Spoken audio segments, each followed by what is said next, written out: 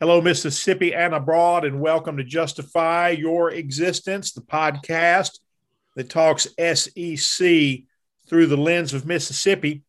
I am Parrish Alford, the Ole Miss beat writer for the Northeast Mississippi Daily Journal, and I'm joined this morning by Dalton Middleton, our Mississippi State writer. Dalton, how are you, man? Parrish, man, I'm all right. I'm still a little sick, still dealing with this crud, but I guess there's some positives with it too. Because last night, I guess my cat knew I was sick. She slept in the bed with me the entire night, cuddled me all night. So I think that's one of the first times she's ever done that. So I guess there are some positives with being sick every once in a while. Well, that's loyalty, Dalton, that you don't usually see from a cat. Usually, man, that's that's your dog that's going to jump up there and take care of you when you're sick. You don't usually see that kind of loyalty from the cat. Do you have a different kind of cat? Maybe she just felt lonely. She just wanted to sleep in the bed with me last night. She does it every once in a while, but it's not very often. So yeah, maybe she just wanted the comfort.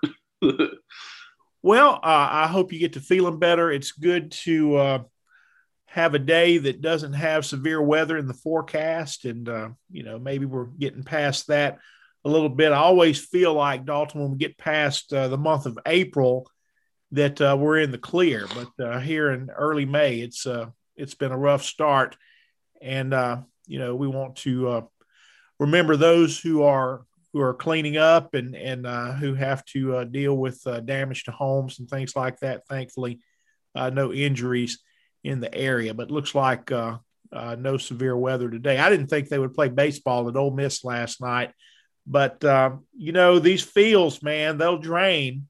They get the tarp out there, and these ground crews know how to work the fields. And if it's not just storming when play begins, most of the time they can get them in. And the Rebels managed to play for 4 hours and 3 minutes against Arkansas State last night, coming away with a 15-12 win. It was a good one to monitor from home, which I did last night. But the bullpen got hit around, but you know how it goes in the midweek, Dalton. You're throwing those guys that you haven't thrown much before, and you're trying to get work for different people, and sometimes that works out well, and sometimes it doesn't. And Ole Miss was up 11-2, and I'm thinking, hey, maybe this is going to be one of those run rule games that they have in the middle of the week. Sometimes, the coaches agree, 10 runs after 7, something like that. They're up 11-2, and then all of a sudden it's 11-10. So not a stellar performance from some of those lesser used arms in the bullpen. Have you had one of those in the midweek this year, a game like that? Yeah, there was a game a couple weeks ago. I don't remember who the opponent was, but it was like State had scored 14 runs in the first 3 or 4 innings. And then all of a sudden it was like 14-1 or 14-0. Then all of a sudden it was like 14-7 or 14-8.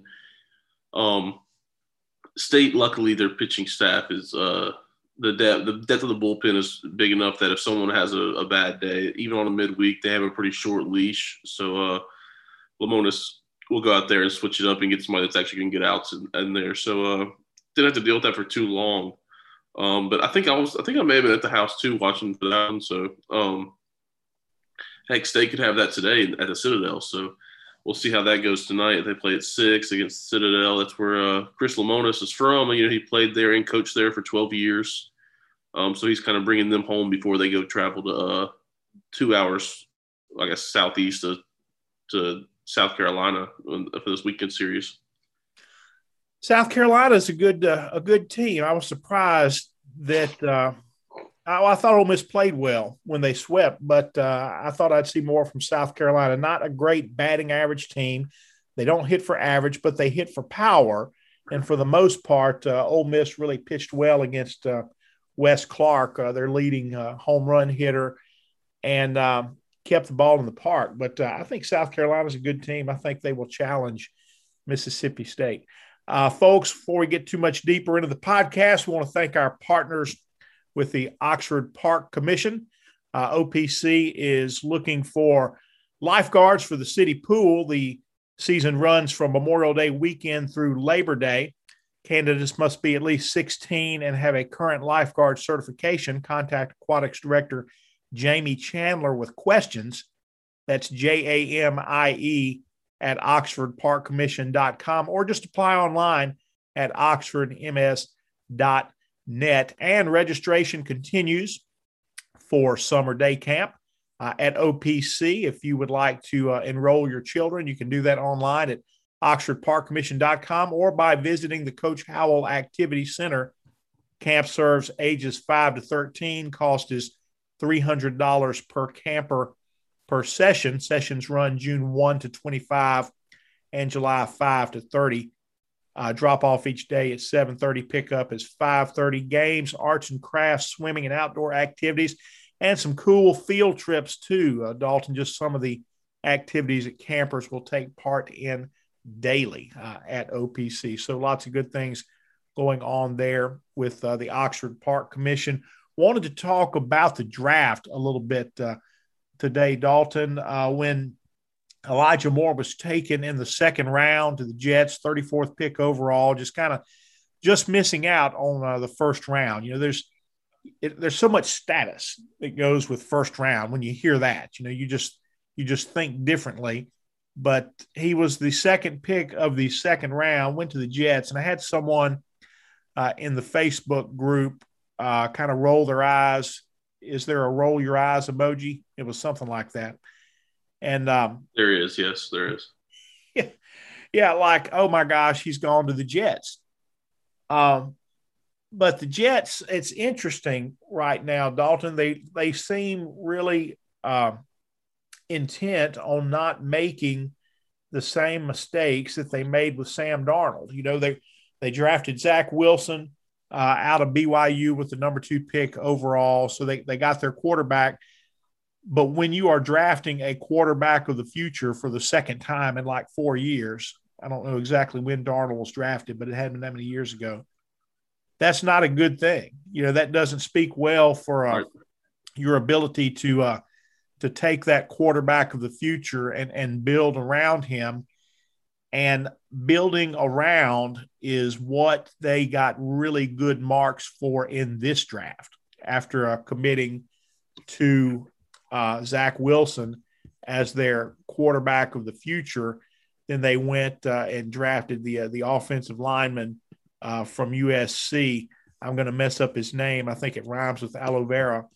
But anyway, they got the big offensive lineman there ahead of Elijah Moore. But then Moore, they got a lot of praise for Moore for that draft pick there in the second round.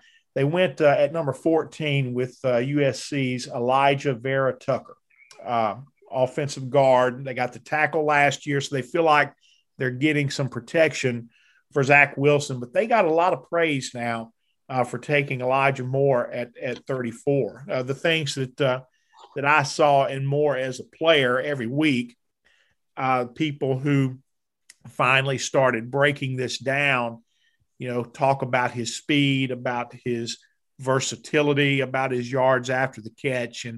And the Jets, while, you know, if you're the guy being drafted, you know, maybe you'd rather go to the Patriots or the Packers or somebody like that.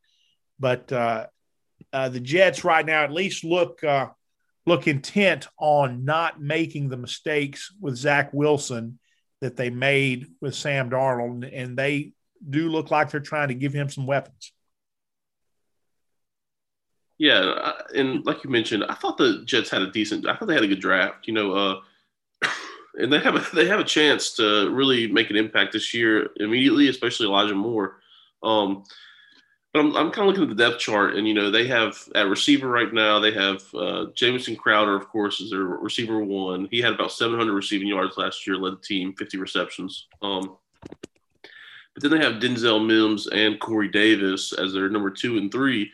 So that's 3, you know, pretty good receivers right there in front of Elijah Moore coming in. So Elijah Moore, it's not like he's coming into a complete mess. You know, he can at least learn a little bit from these receivers and take some notes and get a little better.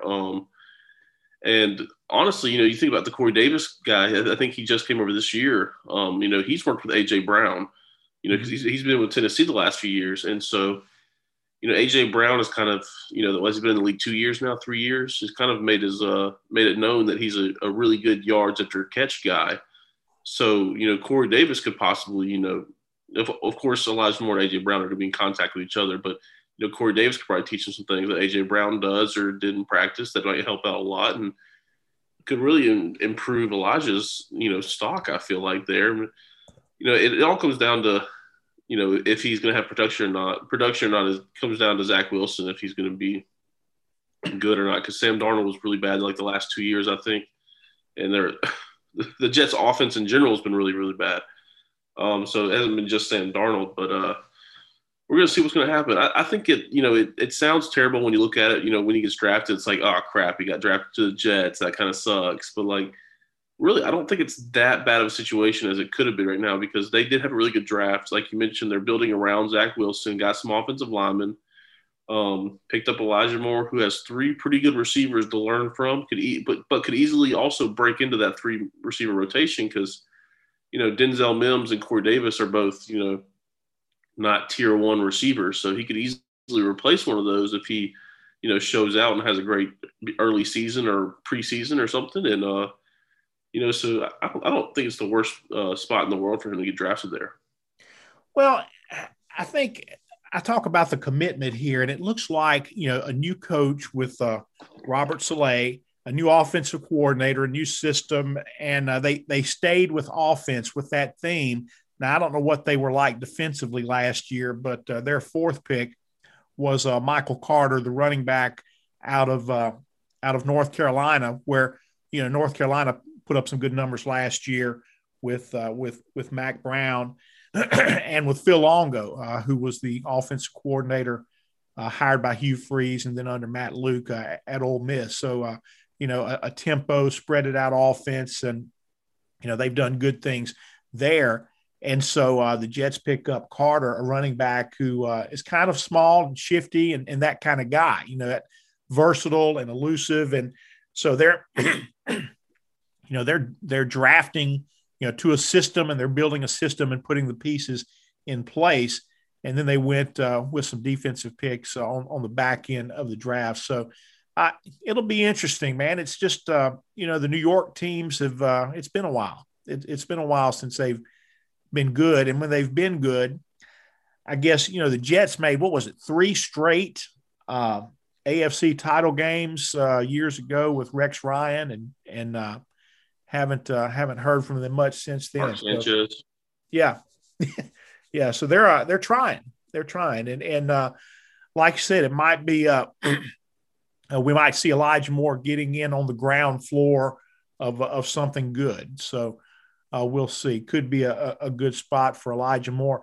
Speaking of draft picks, Dalton, he was not the only one, of course, for Ole Miss. Royce Newman was also drafted, and Kenny Yeboah was not. But anyway, Dean Leonard, one of the 2 Canadian transfers who came onto the team last year when their season was canceled because of COVID-19. Dean Leonard was drafted last night, Tuesday night, when the CFL had its draft. And he was taken in the 2nd round by Hamilton. And so all of a sudden, he'll face an interesting decision there. He was a pretty accomplished Canadian player, didn't make a huge impact at Ole Miss last year, but kind of came on in the summer, new orientation, new things to get used to and that sort of thing, different environment. He did have like an 84-yard fumble return in the Egg Bowl, but just didn't make just a ton of plays last year. But he'll have a decision to make now. He was a very accomplished college player before he got to Ole Miss, and grew up in Canada, grew up in Calgary. His dad played in the CFL for Calgary, so he'll have a decision to make now. Dean Leonard of Ole Miss. He's in the mix to start right now, so not somebody they could just lose and not feel it. Yeah, maybe it's just my own ignorance, but I did not realize the CFL had a draft. I didn't realize that until last night when I started seeing some people tweeting about it and people players players getting drafted by it. And so I was it kind of caught me by surprise whenever when I saw that, because I had no idea that they had a draft that they did every single year. And it kind of seems like, I guess, that it's not players that have already said, hey, we're leaving. I guess they just draft college players and they have the choice to leave or whatever. But I don't really know how it works. But it caught me by surprise last night. Well, I don't think much of the CFL draft. It's not like something that I think, wow, man, I got to see who the Tiger Cats got. That's not something that's on my radar. But I guess it stands to reason.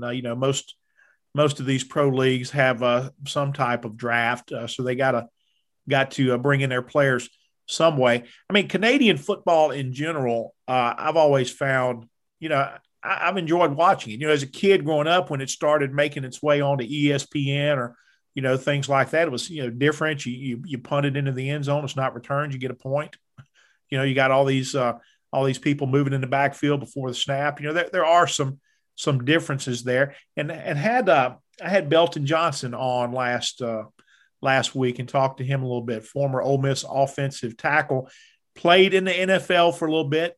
Had a couple of seasons with the Bengals, and then really kind of blossomed in the CFL. Got an opportunity in Saskatchewan and played for like 9 years, and now has made a life there in Canada. Is still there and doing some different things. Has a job, but then he maintains a relationship with the pro club with Saskatchewan also. And he's been up there. We're talking about a guy from Coffeyville, Mississippi. He's been there now for a number of years. He started out in Saskatchewan, which is almost like central Canada, and then went to play a little bit over in the east part of the country, and then back in the west. So he's kind of like been all over. But the CFL, and he used Saskatchewan as an example and compared them to Green Bay in the sense that the franchise is owned by the community. It's really supported, and the stadium size might only be 35,000, but it's allowed 35,000 when you get your people in there and you fill it up and they're active and they're engaged. And of course, the CFL didn't play last year, but when they do play, they get that kind of support in Saskatchewan. And look, man, it doesn't have to be, to me, football doesn't have to be 75,000 people to be exciting. To me, if you have 35,000 and you're filling it up and your people are engaged, that's a good atmosphere. I agree. And I think we saw that a little bit last year with COVID. And, because, of course, obviously last year they didn't get to fill up the stadium that they wanted to. But, I went to a few games where, like, Alabama had a decent crowd there. Georgia had a pretty decent crowd. And it was still – Georgia was probably the best environment I went to. And while they weren't full, there was still a pretty decent crowd there because, they have 100,000 people that fit in there, and there's 25% capacity. But they were electric. It was a great game. The fans were into it the whole time. And it was one of the best football experiences I've had, the entire year. And since, I hadn't covered college football before that, besides a game or two, one of the best college football experiences I've probably had since I was back in school and went to games. And so I agree with that statement right there. When you have 20, 25,000 active people, going crazy with the announcers and doing everything right that fans should be doing, it's a good experience. And so you don't need 75,000, you don't need 100,000 people there. It's nice, but it's not required. Right. Hey, it's good when you can get it. Yeah, that it is. Look, the big stadiums, the massive crowds. It's not like the fan base there is not engaged.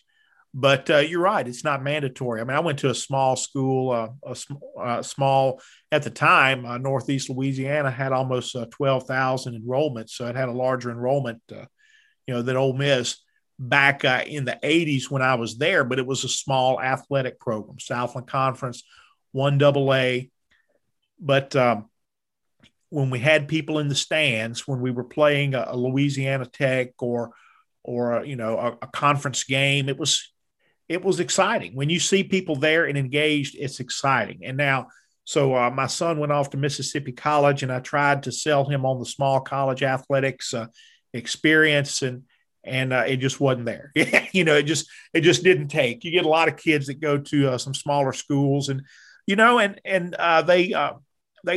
hope that their team wins, but they're just not all in, and they maintain their SEC fan card, whoever it belongs to. If you've got Mississippi State fans, Ole Miss fans, LSU fans on that Mississippi College campus, and that's the way it goes. I mean, you can go, they tell me to any of these Gulf South Conference schools back when they all played. You had all these Arkansas schools back in the GSC. The GSC's kind of remade itself, but be the same at Delta State. You go to these small schools, and you can go to their game day, and you're going to see a lot of SEC gear, whether, whoever those kids are there cheering for their teams, they're going to be, they also have grown up following SEC schools in the state. So that's kind of the nature of small college athletics. Now, in trying to convince Kyle Alford to embrace the small college athletic experience, and this is my take also,